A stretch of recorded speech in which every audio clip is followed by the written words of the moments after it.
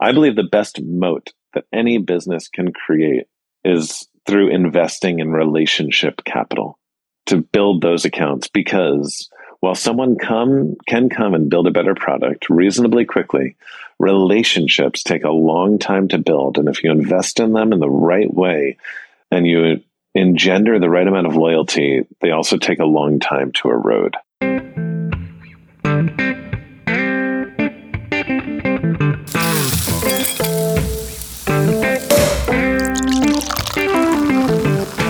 Behind every amazing flavor is an amazing human who has perfected their craft.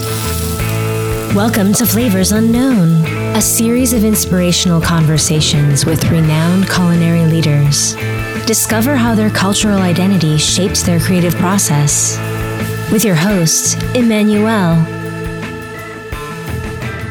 Welcome to another episode of the Flavors Unknown podcast. I am your host, Emmanuel Laroche. I have been in the food industry for more than 20 years, both in Europe and in the US. And every other week, I have genuine conversations with acclaimed chefs, pastry chefs, and bartenders from around the country. Today, I'm thrilled to have a pioneer in the world of hospitality, a man whose name resonates with passion, reinvention, and the art of giving more, Mr. Will Guidara. From transforming 11 Madison Park into the #1 restaurant in the world to writing his book, Unreasonable Hospitality, Will has been a beacon for industry leaders and entrepreneurs alike. Today, we'll dive into the stories and lessons from his journey and discover how his principles transcend hospitality and have the power to transform any business. Hi, Will. Welcome to Flavors Unknown. Thank you so much for having me. Nice to see you. Good to see you as well. Yeah, we met several months back at Johnson & Wales. And so thank you very much for accepting to be a guest on the podcast. That means a lot to me. Thank you. No, it's a pleasure to get some more time together. So I'm looking forward to the conversation. So I've seen, as I was mentioning to you, I've seen you everywhere on social media. The book is working really well. Obviously, we are talking about, and like many other people, that have purchased it and read it. So we are going to have a conversation around it. And there's like three things that I want to cover through our conversations that are linked to, for me, three, I would say, big ideas that I have taken from that book. The first one is embracing radical reinvention. That was one big topic for me. Another one, obviously, is the transformation of everything ordinary into extraordinary experience. And, understand what it means on hospitality, but as well for, other industry. I think it's going to be interesting. And the other one that I really love is the power of giving more and not less. So I think that's those three things that for me really impacted me, when I was reading that book. So I'm sure we are going to talk about other stuff, but I will make sure that we cover those three things. So first of all, Will, what inspired you like writing this book? Let's start with this. I'd wanted to write a book for a few years, and I'd kind of started and stopped and started and stopped. The reasons I kept on starting were because I just feel like I've been very blessed to have had some pretty amazing mentors in my life over the course of my career who have taught me so much. And then also blessed to have had some pretty amazing experiences through which I've learned a lot. And in the same way that a chef writes a cookbook because they have recipes and techniques that they want to share, I felt I had a lot of ideas around service and leadership that I wanted to pass forward. But I also think one of the reasons I kept on starting is my dad would always say the best way to learn is to teach. And sometimes the process of just forcing yourself to put clearly articulated words behind ideas that you understand intuitively is one of the best ways to understand those same ideas with more intention. And so almost the process of writing the book and filling it with those ideas allowed me to understand the ideas even better than I did before I wrote it. The reason I kept on stopping, however, was because I was running a big restaurant company, and it just takes time to write a book, and I didn't have it. So, I sold the restaurants right before COVID, and then was getting ready to launch some new restaurants, but then COVID started. And suddenly I found myself with the space to finally invest in making this happen. And I'm really grateful for that time, and really also grateful with the extent to which people are embracing it.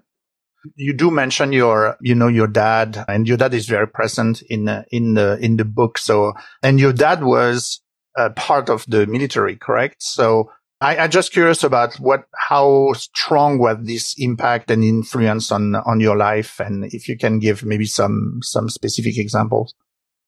I mean, my dad is the most significant impact on my life by far, and I don't know that it was the military specifically that informed the impact he had on me, but and the military was a big part of his life, and therefore informed who he is.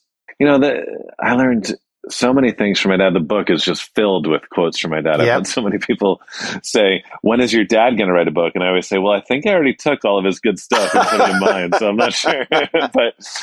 but my dad taught me about integrity. He taught me about intention. He taught me about setting impossible goals and having the work ethic required to achieve them. He taught me about leadership. He taught me about the importance of investing the time to get to know the people you work with and serving them if you ever expect them to serve others or you in return. And as I say a lot of those things out loud, most certainly a lot of that came from his time in the military. He gave me this little guide that he got at OCS, which stands for Officers Candidate School. When the Vietnam War started, he was certain he was going to get drafted, and if he was going to go into war, he wanted to do it as a leader, not a follower. And so instead of waiting to be drafted, he enrolled in OCS such that he would go to Vietnam, but as an officer. And they gave out these little leadership guides filled with the leadership principles of the Army, which haven't changed in decades. And this thing was written, I don't even remember when it was written, but a long, long, long time ago. And so many of the ideas in there, and I wish I had it in front of me so I could read some of them to you, are so relevant today. I would always tell the people on my team that no matter where you go to work, most of the things that you learn will be different at the next place you work. If you work for me, I'm going to teach you our way of serving. I'm going to teach you our way of talking about food. I'm going to teach you our way of greeting. In the kitchen, you'll learn this way of cooking a piece of fish and that. And by the way, all of that learning is important. It builds your foundation. But still, the next place you go, it will be different. I believe learning how to lead, like the best leadership principles are evergreen. Wherever you go, those same rules will apply. And I most certainly learned that from my dad, and I'm almost certain that he learned many of them from his time in service. Okay. So you mentioned that one of the principle of idea that, he transmitted to you was reaching your impossible dream. And, obviously at the beginning of the book, and as well, when I listened to your presentation at Johnson & Wales, there was this idea that the inspiration that you had to elevate, 11 Madison Park to the level of the Michelin star restaurants and eventually take it to a number one, in the world of the top 50 best restaurant list. So what was the spark, that started this inspiration to reach this impossible dream? Well, the spark in the beginning to get 4 stars, that was our first goal, was to get 4 stars from the New York Times. I think that was just how I was raised. Like, if you're going to do something, just go for the gold, right? And And my dad gave me this paperweight when I was a kid. It said, "What would you attempt to do if you knew you could not fail?" And he gave that to me when I was young because he wanted me over the course of my life and in my career to always ask myself that question, whatever the answer was at any given time, to try to do that thing. And he'd always say that far too many people are scared to say their most audacious goal out loud for fear that if they do and don't achieve it, they'll let themselves and those around them down. But he'd always go on to remind me that if you don't have the confidence and conviction to dream big out loud, it's very likely that you'll never achieve your biggest dreams. One of the many ways in which I was blessed to have him as a dad was that he was always very, not concerned, that's the wrong word, but focused on ensuring that I had confidence. When my mom got sick and became a quadriplegic, he actually moved us to a new house that was closer, that was just like a short walk from where I went to school, because he was concerned that with my mom being unable to drive me to friends' houses, that I'd always be relying on other people to drive me and that it might make me feel less than. And so instead, he moved us very close to my school, and they had to stay on the ground floor because my mom was in a wheelchair. And there was this big room on the second floor that became my room. And my dad encouraged me to use that as the place where everyone would convene so that I never had to rely on other people and wouldn't lose my confidence that way. It's also where I think I learned how good it feels to host others, because even in high school, I was the guy throwing the party, which at the end of the day is what drew me into the restaurant business. I like to be That's the guy funny. throwing the party. Uh-huh. But you need to be confident. At least you need to have some level of confidence to answer that question honestly. What would you attempt to do if you knew you could not fail? And listen, let's be real. My time at 11 Madison Park, every time I answered that question honestly, I did actually go on to achieve it. It hasn't always worked out for me like that. It's not possible for anyone. But every time I've answered that question honestly and tried to accomplish that thing and haven't achieved it, I've still ended up far further down the line than I would have had I never tried at all. So that's one thing to, as we know, to motivate ourselves and to have this, path and North Star that we want to achieve. But how do you motivate the team around you towards the same goal for Madison Park, 11 Madison Park, to become the number one restaurant in the world? I think there's a couple answers to that. First, I do believe people crave leadership.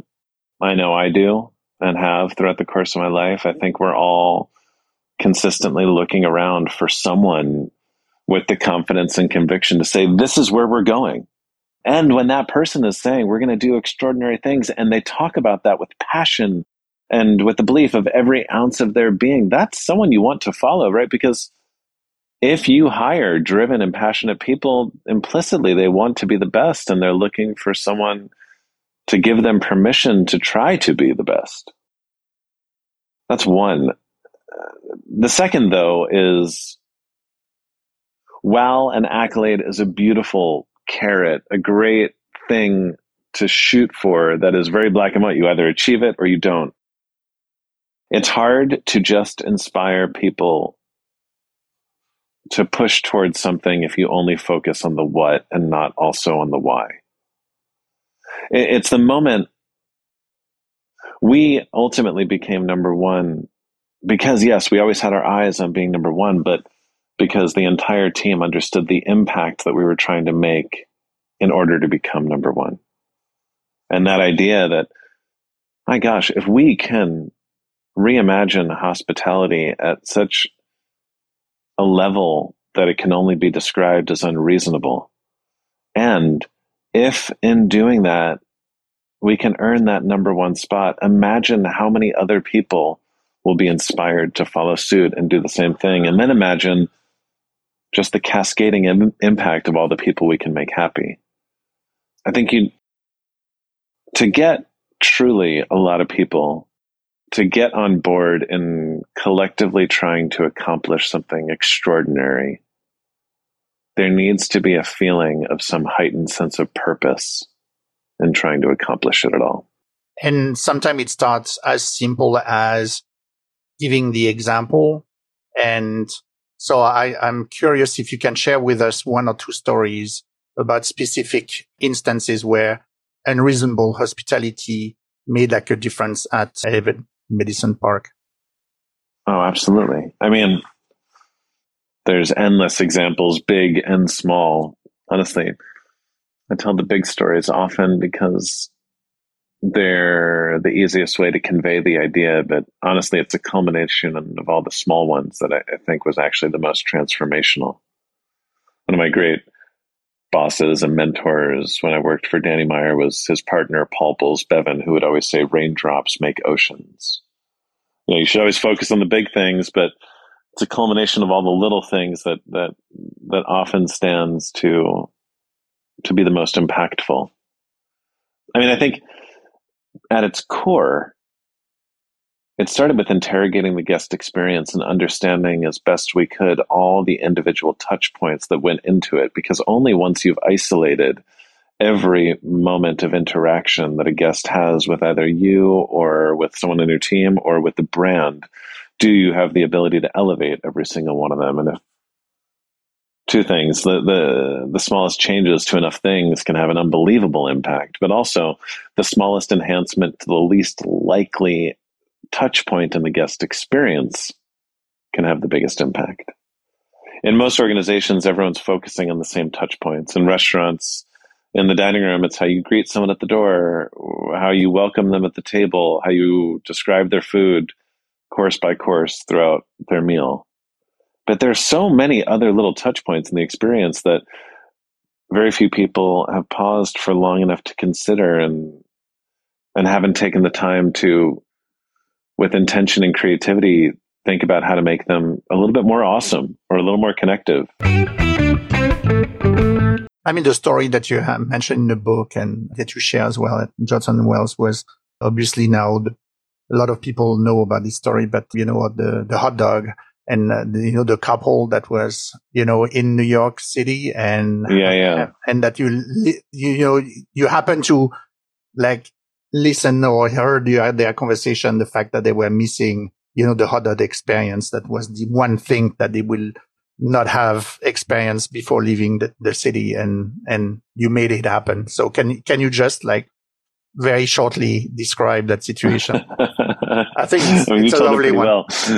Well, and I mean that was kind of the revelation moment that led to a lot of other things like that taking place. But yeah, it was a busier than normal lunch service, and I was in the dining room helping the servers, and I was clearing appetizers from a table of 4 foodies who were on vacation to New York, and it was their last meal on a vacation full of great meals. And they were on their way to the airport after their meal to head back home. And while I was clearing their plates, I overheard them talking about how they had had such an amazing trip, and they'd have been to Persay and Danielle, the Bernardin, the Momofuku, and now I love Madison Park.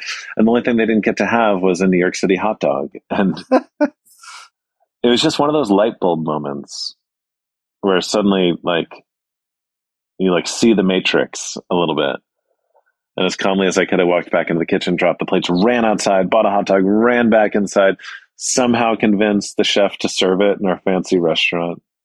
We cut it up into 4 pieces, and we had a little swish of ketchup and mustard and the quenelle of sauerkraut and relish. And I can only imagine the face of the chef when you ask him this to do this. Yeah. Thought you were crazy, probably.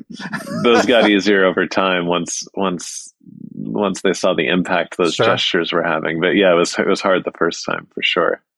But that's for me the example of, how to teach by example and to show the rest of the organization, like a principle. And usually it goes into like a snowball, effect after that. So I think this, those and then it's taking the time. Yeah. Then it's taking the time to like understand what happened. Like, why did that happen? What did I need to do to make sure that happened? And how can I train my team to do the same? And then going on and giving them the permission to go out in the dining room and start coming up with gestures of their own, which, by the way, is a precarious situation, right? Especially in the world of fine dining, where you spend so much time trying to control every single little detail And then you're giving people on your team free rein to come up with their own ideas that so dramatically impact the guest experience. You spend so much time trying to control so many things, and then at the very end you give up so much control. But I think that idea was as powerful as the gestures themselves. And I'll tell stories about what the team did once they were given permission to. But a former naval captain, David Marquet, famously said that in most organizations, the people at the top have all the authority and none of the information, whereas the people on the front line have all the information and none of the authority. That's especially true in any sort of customer service industry where it's your people on the front line that actually know the people you're serving.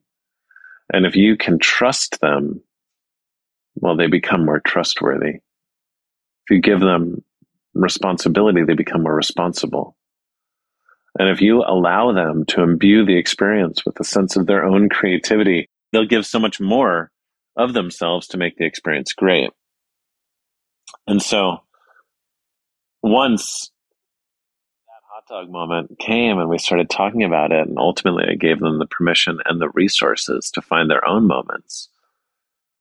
Well, the guests were happier than ever before. I mean, we did so many different things, little things. Like another guest was there also leaving after his dinner to fly back home, although he was on a business trip, and the server overheard him saying that he forgot to buy his daughter the little stuffed teddy bear with an I Heart NY t-shirt on it. So he made it happen. And giving this teddy bear to this business traveler, this is like a very grown professional man who started crying when it happened. Another one, a couple came in, they had just gotten married at City Hall. They had a big wedding planned, but their families fell out of love with one another. It never ended up happening. And so the server committed herself to, over the course of their meal, figuring out what their wedding song would have been. And at the end of their meal, our private dining room was empty that night. They escorted the couple up to the private dining room where the rest of my team was up there dancing. And we basically replicated a wedding reception. And then when the couple walked in on cue, we started playing that song. And we had given them the gift of their first dance. Now, the thing that's so powerful about this, and why I believe that the principles in this book apply to any business, it's kind of the thesis of the book, that no matter what you do, you can make the choice to be in the hospitality industry, is that with these principles, it's a win-win-win. The guests are obviously happier. People really don't collect things anymore. They collect experiences. We have a responsibility to give people a story that's good enough to help them relive that experience. Otherwise, is it really an experience worth collecting? But it's also great for the bottom line, right? You have people out there telling these stories. That's the best marketing you could ever have. But it's most importantly great for the team. But I think this is very important here that, because this idea of the power of giving more, not only to your customers, but to your team, is a very important principle in your book. But like I know that many businesses might view the concept of giving more as a financially or logistically challenging. And so how do you address these concerns? Because you said, yes, it's a win-win and it's positive on the bottom line. But people usually, unfortunately, don't think like that. Well, yeah, you need to believe, right? I mean, it depends who I'm talking to and how I make the case. Mm-hmm.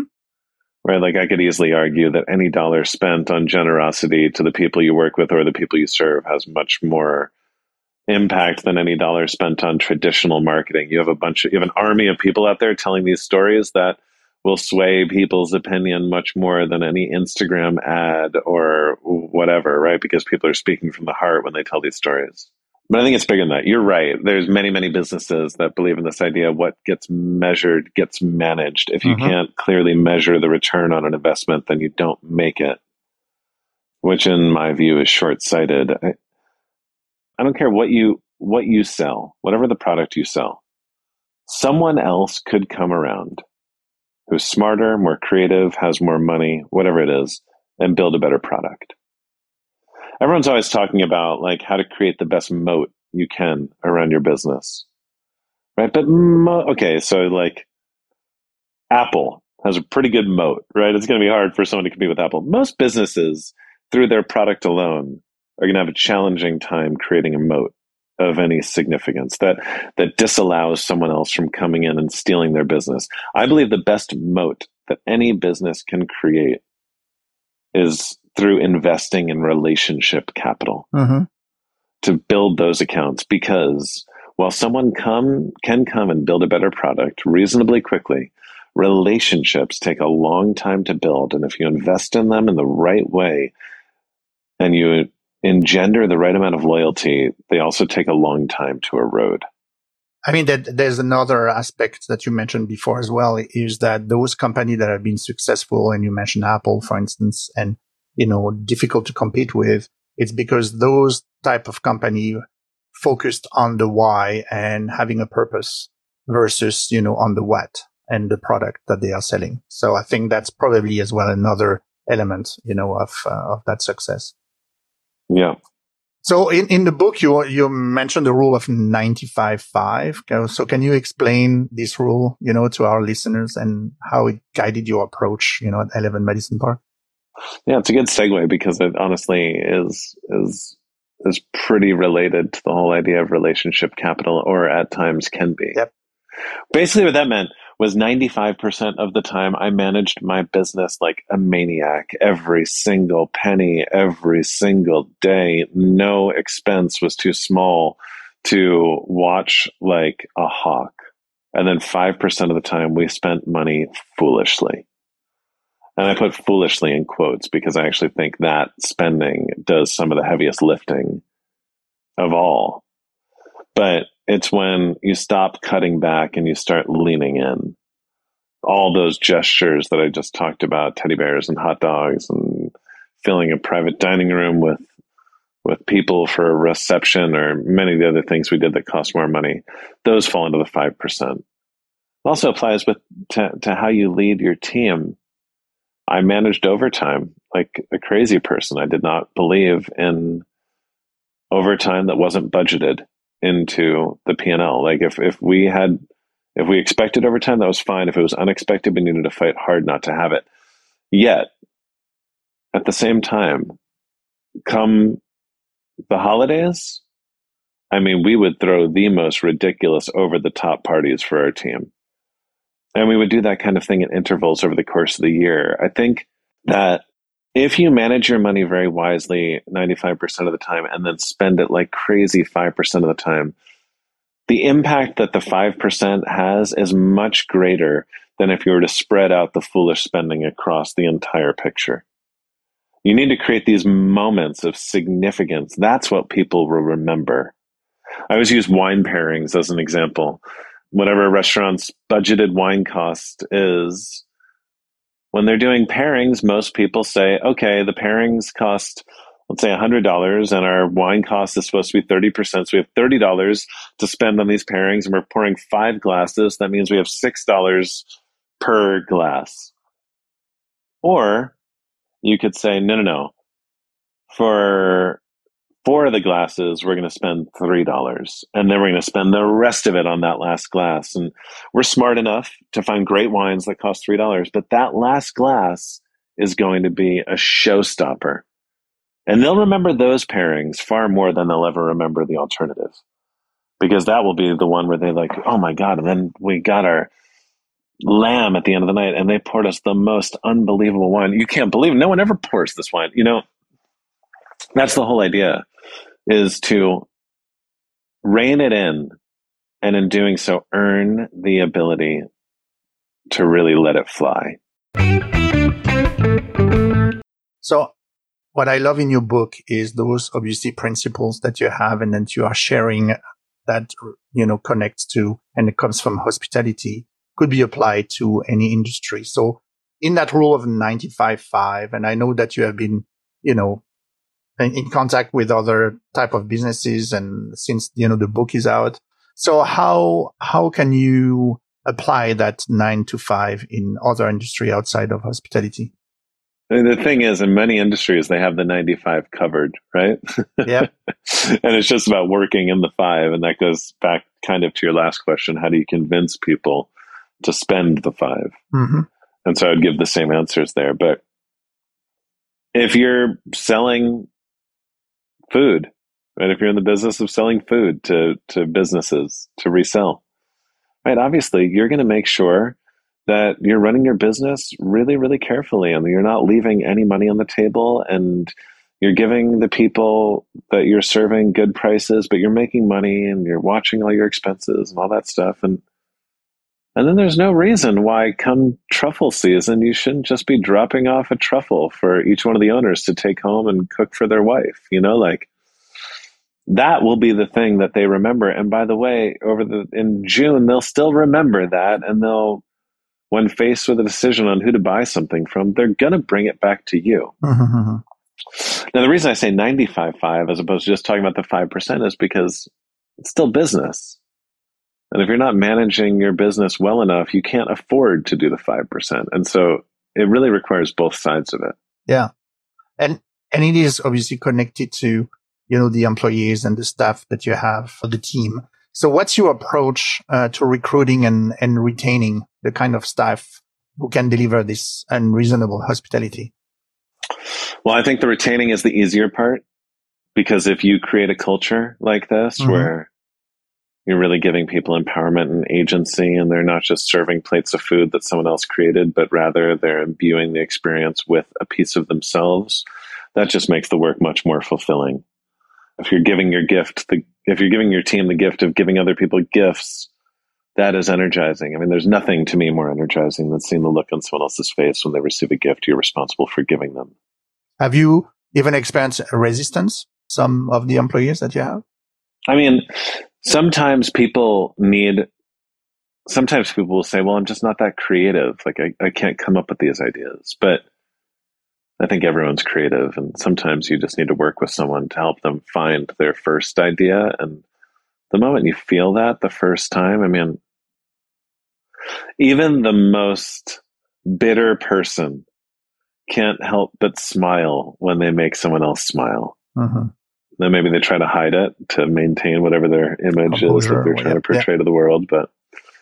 And I think that feeling is addictive and you want more of it. And so few organizations offer that up, that when you do, retention is less the issue. Recruitment, I mean, it's not dissimilar. You have your team out there telling these stories. Other people want to be a part of it. My whole thing is, listen, when I was coming up, some of the people I respected and admired the most in my industry would say, you hire for hospitality, you train excellence, implying that people are either hospitable or they're not. Hire the ones that are and then teach them how to be great. Mm-hmm. And I disagree with that. I think everyone has hospitality in them. Everyone has kindness in them. It's just about encouraging it out. And I don't know that it's possible to be hospitable unless you know first how good it feels to receive hospitality, or perhaps even more so, how good it feels to give it. Every interview I would do, I would just have a conversation with the person. I never walked in with a script.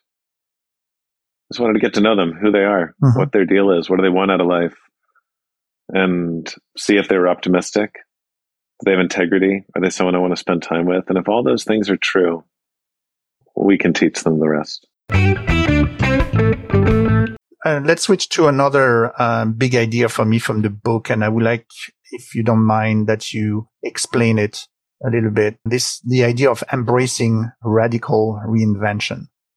So I thought that was really something interesting in the book, and how you initiated it, obviously, in 11 Madison Park. And, I just wanted to hear from you how the staff and the customers, reacted to it. I mean, change is hard for people, for sure. But I will also believe it's necessary. Listen, I was 24 when I got to 11 Madison Park, and a lot older than that when I sold it. And over those years, I changed a lot. And I think for something to be truly great, it needs to be an authentic expression of the people behind it. And therefore, as we all grew together, so needed the restaurant to grow as well. As I changed, the restaurant needed to change as well. And so I do believe that you need to embrace change and be open to change, with the caveat that you should never change for the sake of change. You don't change just because you want to change. You need to change because you're moving towards something. getting people on board with change can be tricky. I mean, there's an entire book called "Who Moved My Cheese," right? About like, I get that.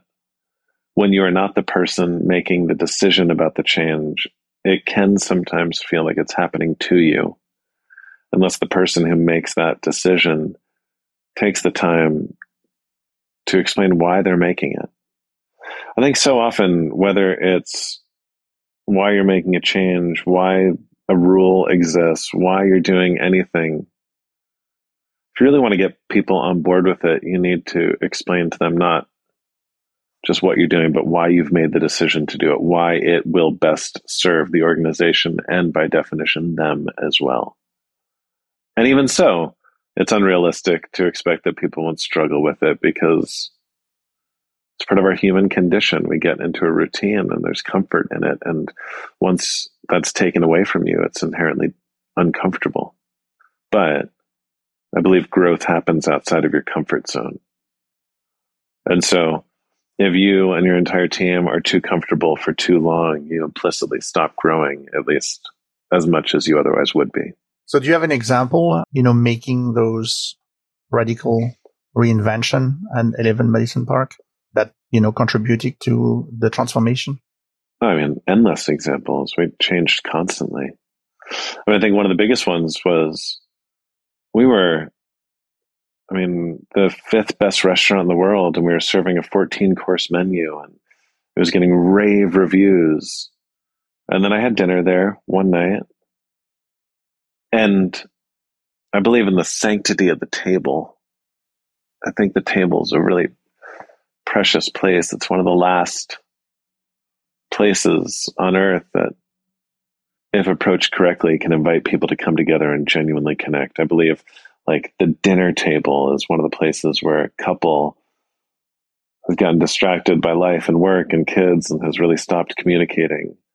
In the right restaurant where they've created the conditions for connection at that table, those people might forget their phones are even on them and actually lean in and re-engage for the first time in a long time. And so I believe, this is my belief system about restaurants generally, that the food, the service, the decor, they're simply ingredients in the recipe of human connection, and that connection happens at the table. And yet I went into our restaurant, and so think about it. Let's say it was 15 courses at that point. For every course, they're marking you with silverware, then they're dropping your plate. Now, marking you with silverware, 1, putting down the wine glass for the pairing, 2, pouring the wine, 3, now dropping the plate and explaining the food, 4, and then coming over to make sure everything's okay, 5, and then coming over to clear it, 6, then coming over to crumb the table, 7, and then doing it all over again 15 times. So that's over 100 interruptions. So we're creating this beautiful place where people can reconnect with one another, and then we're interrupting them over 100 times. And so we changed it. We cut the menu in half. And every other restaurant that we were competing with at that point was serving 15-course menus. It was almost like established that you could not be number one in the world if you weren't. And we went in a different direction. It was radical. It doesn't seem radical if you're not in the world of fine dining. Sure. And I say, we only served 7 courses. Some people listening to this would be like, okay, who cares? But that was radical. But it was done for the right reason. And you still have, with 7 courses, a little bit more than 14 times where you have an opportunity to interact with your customer as well. Yeah. So, yeah. And build, these connections and experiences, for them. So, and if you can't build that in over 7 courses, then sure, that's a user issue, not a systems issue. So you have spoken, in the book about the power of building strong relationship and partnership between different aspects of the business. And obviously, when you are in hospitality, you think about the 2 aspects of, the kitchen and the dining room. So can you elaborate a little bit of practical steps that you took to foster this relationship between, those 2? There's not like an easy 1-2 on this. I think it really requires people making the choice to establish a practice of empathy. I think it's so easy, no matter what you do, to focus on why your job is harder and why the other people have it better, right? And that's like always Sure. the best way to end up in a scenario where no one wants to get along because everyone thinks that they're the ones doing all the work, right? That's a path to disaster. I think it's empathy. I think it's embracing tension. It's recognizing the idea that part of the human condition is that in moments of tension, we have this tendency to lean away. And if there is tension in the workplace, it's often for the most beautiful reason. It's that maybe you're lucky enough to be surrounded by other people who are similar to you and you all want to be the best, but because we're human beings, we're never going to agree on the right way to become the best. And when people agree on wanting to be the best and disagree on how to get there, there's going to be tension, and that should be celebrated because it means you work alongside passionate people, which not that many people can claim. And then in those moments, season the opportunity to figure out together what right looks like for the business. So I think like creating a practice of empathy, reminding yourself to try to see the world through the other people's eyes, and then embracing the tension when it comes about, because it always represents an opportunity for growth, both for the business and for yourself as an individual. And so if you are looking back now at the time spent and the many years at 11 Madison Park, is there anything that you would have done differently? Oh, a million things. But I have an optimist memory. Optimist memory means you only remember the good stuff. And by the way, and I think that's an important thing. And I would be much less entrepreneurial if I remembered all the mistakes with too much accuracy, because then, like, the beautiful nature of an entrepreneurial spirit is that you keep on going and you keep on trying stuff, and yeah. So I'm looking at the time. So we've been talking for 45 minutes already. So let me switch to rapid fire questions. So I feel like you need a sound. You need like a sound effect right before you go into rapid fire. I will. I have a jingle. So I'll do that. Which writers or book have greatly influenced your life, and why? Books for different reasons. I love Simon Sinek and his books. I love Dan Coyle and The Culture Code. Those are like the business books I'm drawn to. I've always loved Hemingway. I love Ayn Rand. That's the other side of things. And I now have 2 kids. And my oldest is 2.5 years old. And so recently, for the first time, I read, or for the first time since I, remember, Oh, the Places You'll Go by Dr. Seuss. Yeah. Which, if anyone has not read Oh, the Places You'll Go by Dr. Seuss as an adult, I cannot encourage that book more. Why? The grace it gives someone. I mean, everything I was saying before about like dreaming really big and then sometimes falling short, and that's okay. I mean, the book takes 7 minutes to read. So I shouldn't have to pitch it too hard. Anyone who just read. You are correct. It's important. Like, I don't want to give it away. I think it'll actually touch people in different ways.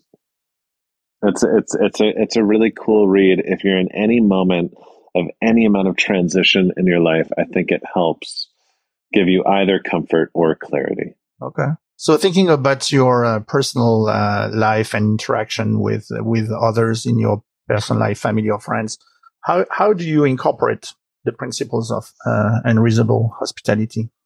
I mean, constantly. By the way, it's easier to do at work than it is in life. At work, it's part of your job, right? In life, but the extent to which you embody it in life, actually, that's more of a barometer in defining who you are. I think it's the smallest things. Like, how present are you when you're spending time with your wife or your kids or your friends? presence, I think, is one of the most hospitable things you can give someone. How intentional are you when you gather groups of people together? And how much do you bring creativity to the idea of ensuring that people leave a night spent together feeling more connected to one another than they did going into it? How generous are you? How thoughtful are you in the way that you give gifts? Mm-hmm. Are you buying a gift for someone to show them what you can afford to buy them? Or are you buying them a gift to show them how they mean to you. Much you've cared to like listen to them and then do something with what you've heard? And bringing authenticity in the gesture, I guess. Yeah. Do you have an example of, being in maybe a restaurant or another commercial venue where you experienced recently something that you said, oh, wow, that's a great example of unreasonable hospitality? Oh, all the time. One that's really fun is I went to this restaurant, Chisiyama, one of Danny Meyer's restaurants, not too long ago. And I brought my wife and we went and met another couple. And not too long before that, I had posted a picture of my new son. My daughter's name is Frankie. My son's name is Sonny. And it was like a picture of my wife holding my son, and you could see kind of the back of his head. And I said, I was introducing Sonny Guidara, da-da-da-da-da-da-da. And then at the end, I kind of just told a joke, and which maybe won't ultimately one day end up being a joke, but about how I named them because one day I'm going to open an Italian-American restaurant called Frankie and Sonny's. Okay. And at the end of the meal at Chisiyama, they gave me a gift bag, and I opened it up, and it was a giant jar of marinara sauce with this beautiful label. Frankie and Sonny is They almost made like a restaurant label, and as if this was the tomato sauce from that restaurant. It was really cool. Absolutely. Very thoughtful. So what's next for you? I mean, at the moment you are doing the book tour, obviously, and it's doing really well. So congrats. Thank you. So yeah, what's the next project that you are focusing on? If you can, we're getting closer. Share. No. I'm not ready to share, not because I'm hiding anything, but just because I'm enjoying this season and using it as a way to really unpack where it is I want to run to next. So 2024 or even before that? No. I'm not doing that game with you. That's a very genuine question. Come on.